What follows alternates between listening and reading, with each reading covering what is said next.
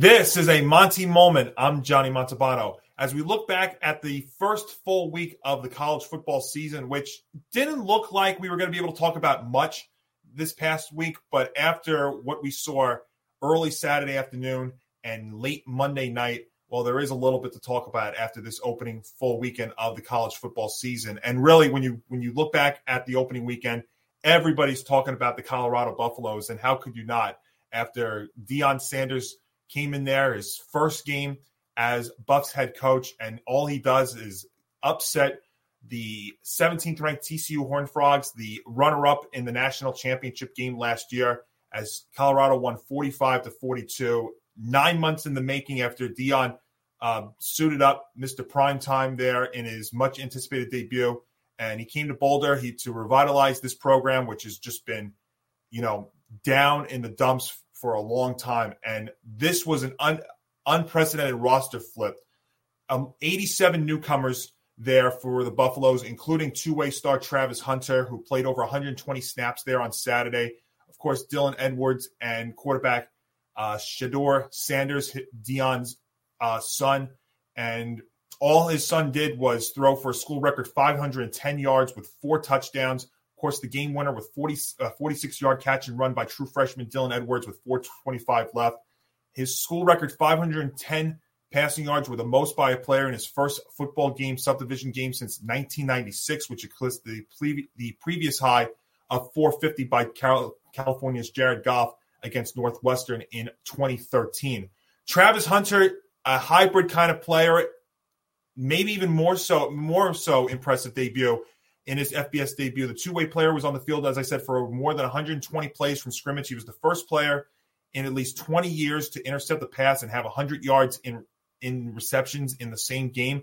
Very cool thing to see, because you don't usually see this. Now, if he was to go pro, could he be a two-way player? I doubt it, but in the college game you can get away with that.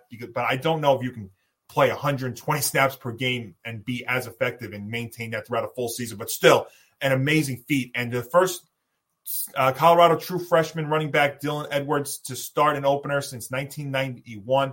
He became the 4th true freshman nationally to score 4 touchdowns in his first game. He caught 3 and ran for 1. And already Coach Deion Sanders has a signature win as a 3-touchdown underdog in his first game as a major college football coach. So an incredible feat there for the Buffaloes. I'll tell you what, if I would have picked that game, I actually would have taken the Buffaloes getting points, because TCU is also going through a major change. They lost some talent to the pros as well, and I think there was a little bit of extra motivation there for Coach Deion Sanders, but no way in the world would I thought they would have won that game.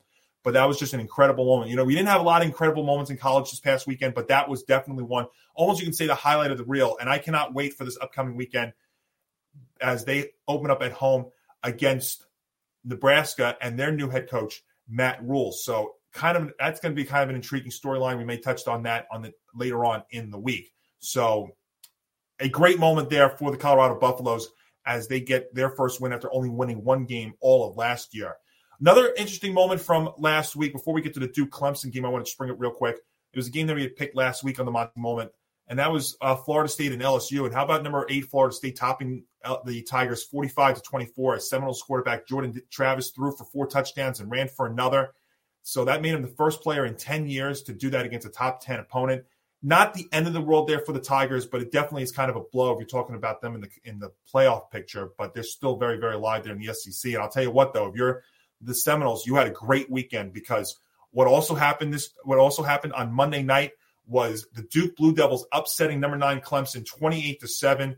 And you know what? Head coach Mike Elko, I should say, he has rebuilt Duke's competitive edge, and then its confidence. And now, a game into his second season, he's led the Blue Devils to their biggest win in years after this upset. And even just, when you look at the game itself on Monday night, to hold Clemson 3 times inside the 10-yard line, even to the 1 on 2 of those possessions, and to hold the Tigers scoreless in those is an amazing feat. The Blue Devils also blocked 2 field goals and also recovered 2 fumbles in critical goal line moments, and really didn't surrender massive chunks of big play yardage in Clemson's first game under new offensive coordinator Garrett Riley.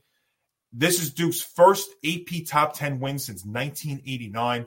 And after 9 wins last year, including a bowl victory, what an amazing feat there for Mike Elko and the Blue Devils. And I mentioned this on the Montie Moment last week. Don't sleep on the Blue Devils just because of their name. 9 wins last year. Their only 4 losses were combined 16 points.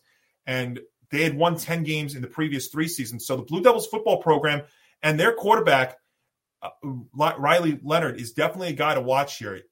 You're going to hear a lot this year about Caleb Williams at USC. You're going to hear a lot about Drake May at North Carolina. But Riley Leonard there at Duke definitely has the potential to be a pro quarterback and a pretty good one as well. And we saw him scramble for a big touchdown on Monday night as well. So you look at Clemson's side. I mean, not a great Monday night and week for Dabo Swinney's squad. No top 10 team had lost an opener to an unranked team by 11 plus points since at least 2000. Clemson had hit double figures in scoring in 72 straight ACC games before Monday.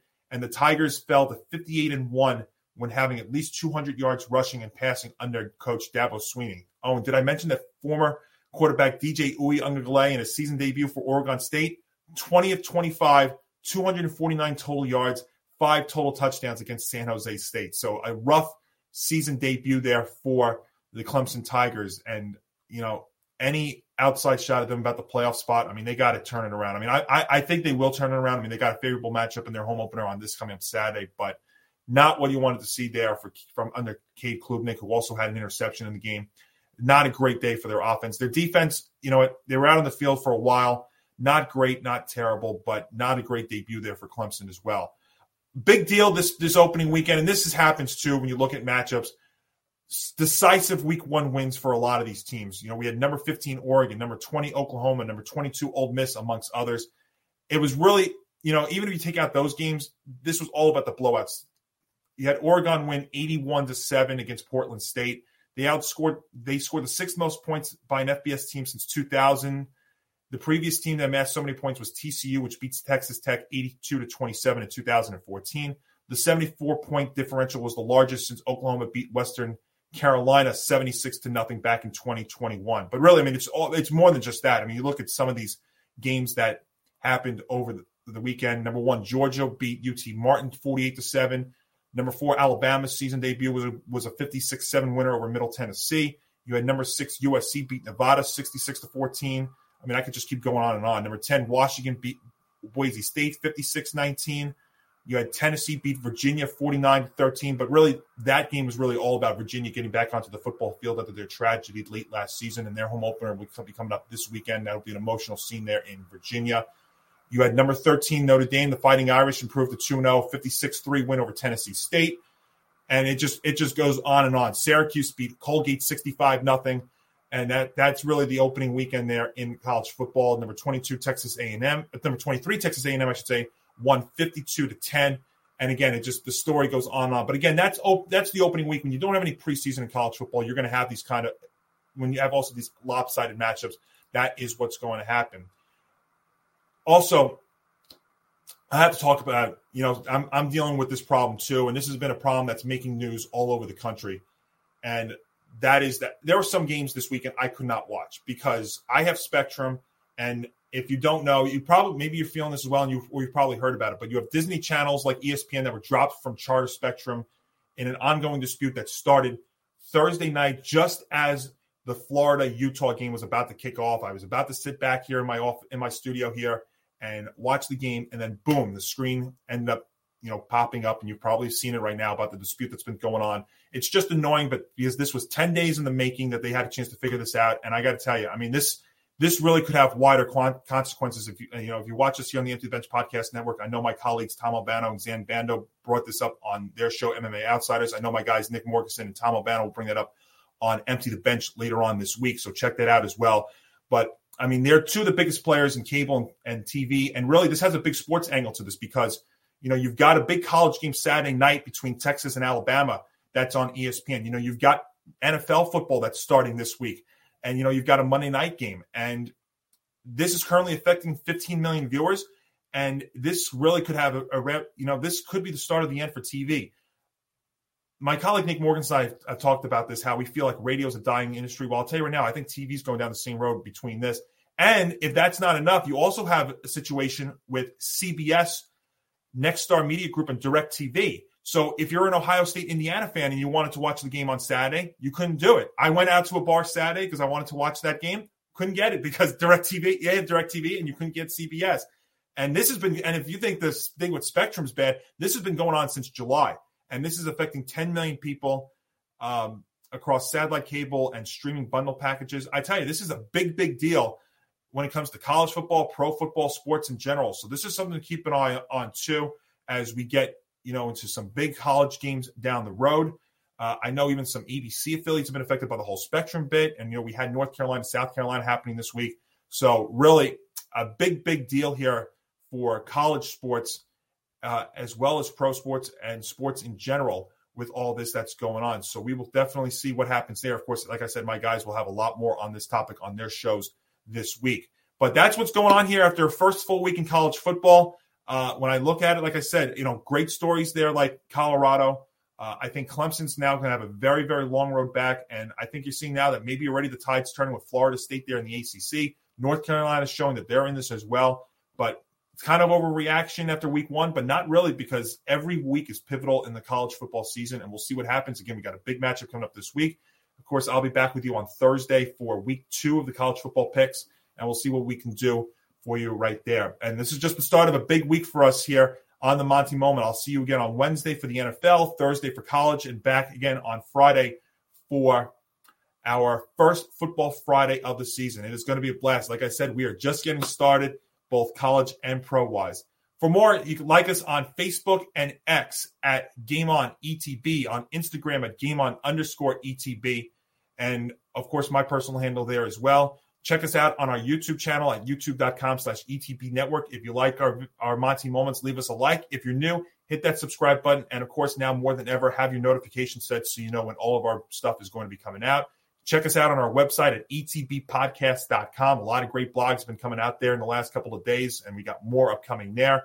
And you can also check us out on your favorite audio platform if you want to take us on the go on any of your favorite audio podcast platforms. So you have that as well. So like I said, big Montie Moments this week. I'll see you Wednesday, Thursday, and Friday for the Big Football Friday show. This has been a Montie Moment. I'm Johnny Montalbano.